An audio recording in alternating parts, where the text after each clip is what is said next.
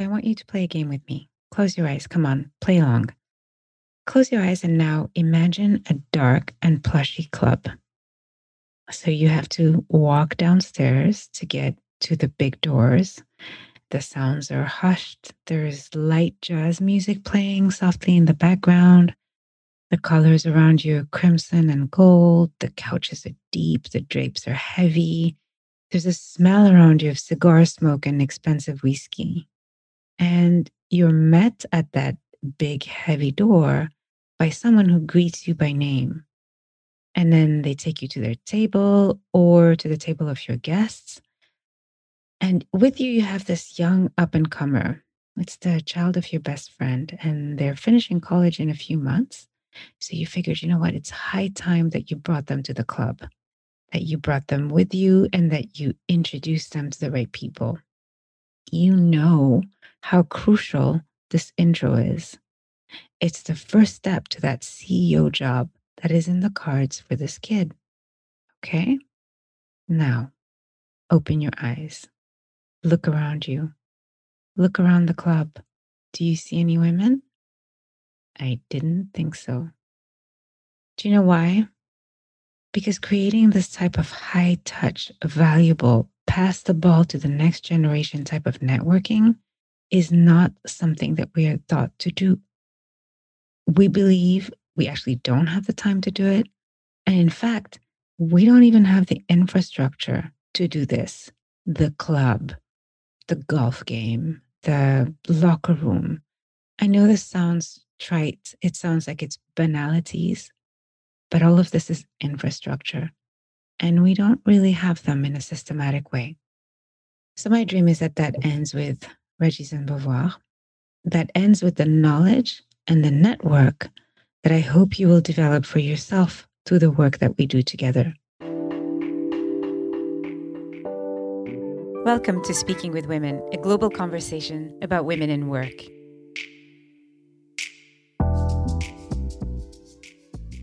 Welcome to episode 3 of our personal branding series. This one is all about making your brand valuable by uncovering or by building assets for yourself. If you haven't been following the series or you're new to the podcast, please make sure that you check out the intro episode for this personal branding series. That's episode 13. And then the episode on the first pillar of a personal brand, which is alignment. So that's episode 14. Before we jump into the content, I need to warn the members of my private Facebook group, Regis and Beauvoir, that this episode is mostly a repeat of the training I gave on the group a few weeks back around making your network into an asset. So stick around for the first part though, because I give some more context. In fact, you know what? Just stick around for the whole episode. Building professional and brand assets for yourself is super important. So stick around. It'll be a refresher. And I just like to have you with me. So as usual, let's start with defining and clarifying some concepts. When I talk about building a valuable brand, making your brand into an asset, what do I mean? An asset is a term that's usually used in finance to talk about something that you build or nurture now and that will create value for you in the future. So think of the home you might own, or think of your investments in the bank, the investments that you're putting in there, thinking of your retirement. These are things that you buy, you develop, you care for, because you know that down the road, they will be a lot more valuable than they are now. They'll pay dividends and you'll be able to sell them at a price much superior than the one that you bought them at, right? So the idea here is twofold. You can either own or you can develop, create and develop something, and then you nurture it with an eye toward the future. And this concept is really applicable to your brand and your career. The entire reason for investing into defining and deploying a brand is that you feel, in fact, you know that it can be valuable to you. And this conversation that we're having today will give you the tools to think about exactly how to make your brand valuable. So let me give some specifics around the type of value your brand can provide for you. First and foremost, money, right? If we keep it simple, an aligned, valuable, visible brand will bring with it a premium in terms of pricing or salary. when you're recognized in your field, it comes with a greater ability to charge higher prices or to command a higher salary. Then there is credibility and recognition. There are also opportunities such as jobs, a mandate, a speaking gig. Value can also come in the form of access to information. And this one is huge for me. It's actually the one that I find the most valuable because it kind of makes the others possible, right? You know how they say information is power? Well, this is really why I find this particular one so valuable. So let me take a little tangent and tell you a story. I was approached by a potential client for personal branding coaching, and she was in an industry that I didn't really know a lot about. So my first reflex was to think, I wonder who can educate me about this. And I texted someone who is on the top of my network pyramid, and you'll understand what I mean by that in a minute. So I texted them and I asked for help and insights. And we were on a call the next morning at 8 a.m. She provided me with insights I would have never gotten from Google or from anywhere other than someone who had done the job and knew the industry. And I then went on to have an amazing call with this potential client who became an actual client. So then let's continue. What else can value look like? It can be an introduction, it can be an open door, it can be a valuable contact. So, all of these are ways in which you can make your brand work for you and create future value. Now, I hear you ask me, what exactly are those assets? Well, they'll differ for each of us, except the network. The network, it should be on everyone's list. But otherwise, they'll differ for each of us. But here is a sort of non exhaustive list, right? Gives you intellectual property. These are ideas, knowledge that are formalized or not, and that you have put out in the world. There is any social proof you may have. These are references, recommendations, people who will vouch for you in a minute. If you're an entrepreneur, these are what your clients are saying about you. Then there are your skills. I divide skills in two. I divide them between what I call core skills and amplifying skills. Core skills is basically what you were trained for, or again, what you learned on the job, or what you Googled or YouTube, but then you mastered these skills. Okay. Amplifying skills are what might be referred to as soft skills, but they're really what give legs to your core skills. So these are all your relational skills, your empathy, your capacity to listen, your capacity to get along with everyone, your patience, your communication skills, your negotiation skills, your capacity to break down complex information, your attitude, if you have a go-getter attitude, your resilience. So make no mistake, my friends, these are all assets. Next comes something like sponsorship. So, who are the people who are talking about you when you're not in the room? Who are the people who are forwarding your LinkedIn profile or your CV? Who are the people who are making introductions for you? And then I'll keep this one for last, but trust me, it is the most important one. And it's your network. Your network, so who you know and who knows you. I'm a network and networking junkie, and one would think that that is a strange thing to be for the intense introvert that I am. And yet, let me tell you about the book that started it all for me. It's called Never Eat Alone by Keith Ferrazzi.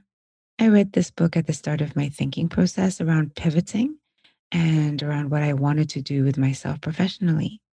Let me read you a couple of excerpts from the book. Quote, I learned that real networking was about finding ways to make people more successful. It was about working hard to give more than you get. Unquote. Or again, a network functions precisely because there is a recognition of mutual need. There's an implicit understanding that investing time and energy in building personal relationships will pay dividends. That book and a couple of mentors got me down a path of networking, and I'll never look back. It has been spectacular for my career. So, how do I think about a network? Definitely your friends, family, soccer moms and dads, all of those are in your network, 100%. But the network I want to talk about today is the more intentional one, the one you build for yourself and the one that forces you to think about what you want for your life and to build around that. So, of course, again, once a consultant, always a consultant. And here's the model that I built for thinking about my network. There are four layers to it. The objective is to create something that is dynamic and that flows naturally with your life. And listen, I want you to hear this. The title of each of these layers and the number of people that I'm going to suggest in them are for entertainment purposes only. What I want you to take from this structure is exactly that, a structure and a ratio, not exact numbers. Okay. I don't do exact. You just, you have to know that coming in. Okay. So, layer number one, in the words of Ronald Dacey from the series Startup, if you haven't seen it, you should check it out. It's fun Friday night entertainment. So, in his words, your first layer are your day ones. These are the ones who are there at the start. These are your Thelma and Louise, your ride or dies. These are the women who will pick up the phone when you call in the middle of a meeting and walk out of the room. They're the ones who will bring you a spiked latte because you're having a shitty day. They're the ones who will do like an off the cuff coaching with you to walk you off a ledge. They're the ones who don't judge. It can be one person, it can be five, it can be anything in between. These are the people who see you. There is some crossover between the personal and the professional here, but general, it leans more towards the professional, but you're tight with these people. And then there is the second layer. Generally, we're talking about 10, 15, 20 people. These are the folks who will take your calls, answer your emails, who will accept to meet with someone because you do an intro, who will gladly and easily do an intro for you. These are people you've worked with in the past that you got along with very well, people you might have volunteered with, people you've shared struggles with. These could also be people that you've met recently, but there was really a strong connection, right? So you have dinner, drinks, walk or talk once a quarter or so, and you send each other something useful on LinkedIn from time to time. Basically, you make sure to keep that relationship simmering, but it's not hot. It's not like call you or text you every day or every 2 days.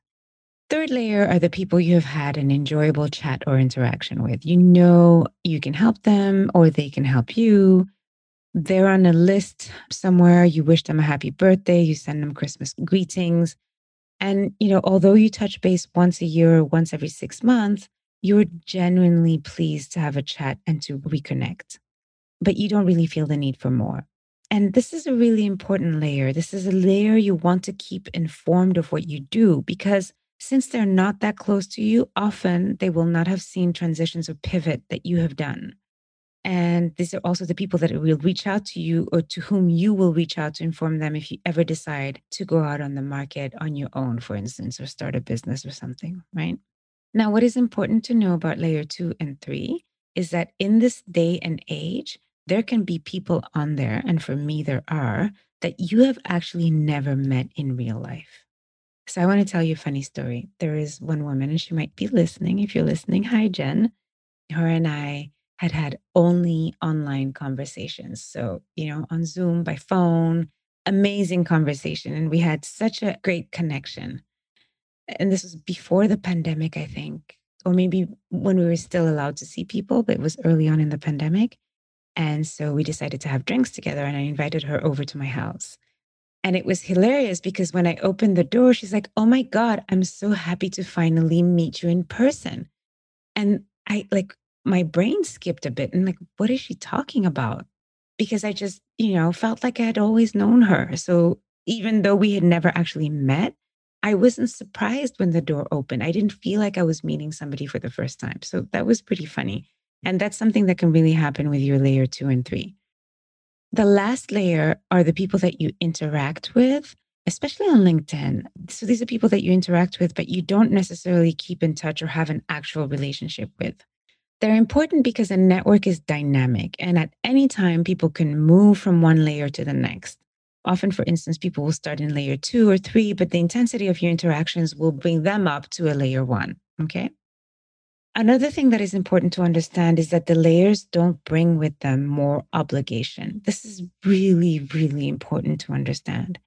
Relationship building, like everything really in life, but relationship building is purely by choice. You have the choice to do it or not to do it. It has to be light, fun, and volitional. It cannot be an excuse to build another layer of stress and obligation that make the whole process unpleasant for you. When you start to feel an obligation, it means you are not respecting one of the mindset principles that I'll share with you at the end of this presentation, right? You are not respecting yourself if you're starting to feel obligation. So the logical next question is, how do I build myself this 4-layer strategic network? Here comes a model again. So you start by assessing your current network. Then you envision what you want it to look like. Then you build it and then you nurture it. So let's talk about each step. Step number 1, assessing. The idea here is to look at how your current network is structured, both in terms of breadth and depth. By breadth, I mean how wide it is, how diversified it is, how many layers are in there, and what is the ratio of your layers. An easy way to do this is to download your contacts on LinkedIn, and I'll post a PDF on how to do that in the show notes. The reason it's useful to do it on LinkedIn is not because your network is only virtual, but because LinkedIn is a great database. If you've been adding people as you evolve in your career, it'll be a really interesting reflection of your network. Now, if you're thinking, oh God, I don't have time for this, I get it. But the idea is to do a deep dive at the start of your thinking process so you know where you're starting from. It'll make things much easier and more streamlined. So you download your contacts and you check a few things. Number 1, ask yourself, do I actually know this network or is it totally stale? Then you check the date of the contacts. This tells you how diligent and how current your networking efforts are. You also want to check its composition. So loosely categorize these contacts in one of the 4 quadrants I offered. And if you're a nerd like me, you just add a column to your Excel spreadsheet and you rate each contact, or you just rate a sample, right? The idea is not to get nitpicky, but to look at what's going on and to evaluate it. Step 2 is to envision what you want. Here, I want you to think about what you want your network to look like. Who do you want in it? What type of person? What type of industry? What type of relationship do you want? For my network, I knew a couple of things. One, I often make a joke that I collect awesome women. I'm always a bit uneasy when I make that joke because I fear that it might sound offensive, but it's really a thing with me. So I knew that I wanted to have intelligent, driven women who shared my worldview. They didn't have to be me, but we had to share a common way of looking at the world. So I'm super intentional about that. Number 2, I realized early on how important it was to keep contact with people I had gotten along with in the mandates or projects that I had done prior. So that is in my line 3. So I'll send a text or a hello from time to time just to make sure we don't forget each other. So build a vision for your network. And again, a word of warning here. I know how perfectionist we can tend to be. I also know how perfectionism will freeze us up faster than anything else. So the idea is to keep blurry lines around these guidelines that I'm giving you, but to try them out for yourself. Next comes the fun part, the build. Again, start with LinkedIn and start with the low hanging fruit. We had a coaching call a while back, and one of the participants works at a really large global company. And she realized that there was an alumni network of that company and that she had not gotten in touch with them. So start with that. Start with the people you have worked with in the past and who are not currently in your network. Again, here I'm talking about LinkedIn, but truly it's such an easy proxy, right? After that, you do the intentional work of cultivating each of your pyramid levels. Again, I have people in my second layer that I met through LinkedIn and only know through LinkedIn. We comment on each other's posts. We get into each other's inboxes with like articles or job postings or stuff like that. Agree that you'll have coffee and then boom, there you go. That's the type of sort of fluid interaction you want to have. And then finally, the nurture part. This one is where you're going to have to find your style.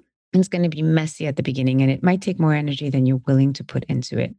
Sometimes I get tired and I don't want to talk to so many people. And in those times, you want to give yourself some grace and be okay with the self care that comes with putting and respecting boundaries.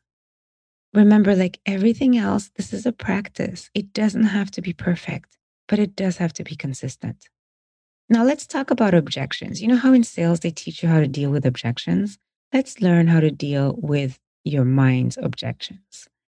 Let's look at the mind chatter that we want to drop if we want networking to be successful for us. You can put in this as much or as little as you want.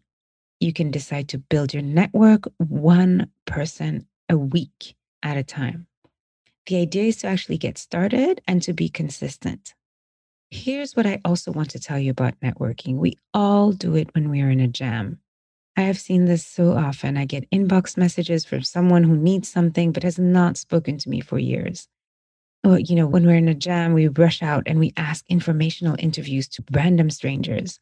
We ask for coffee chats and then we try to get in people's inboxes when we should have been developing and nurturing those relationships before we needed them. So the best time to do this is now.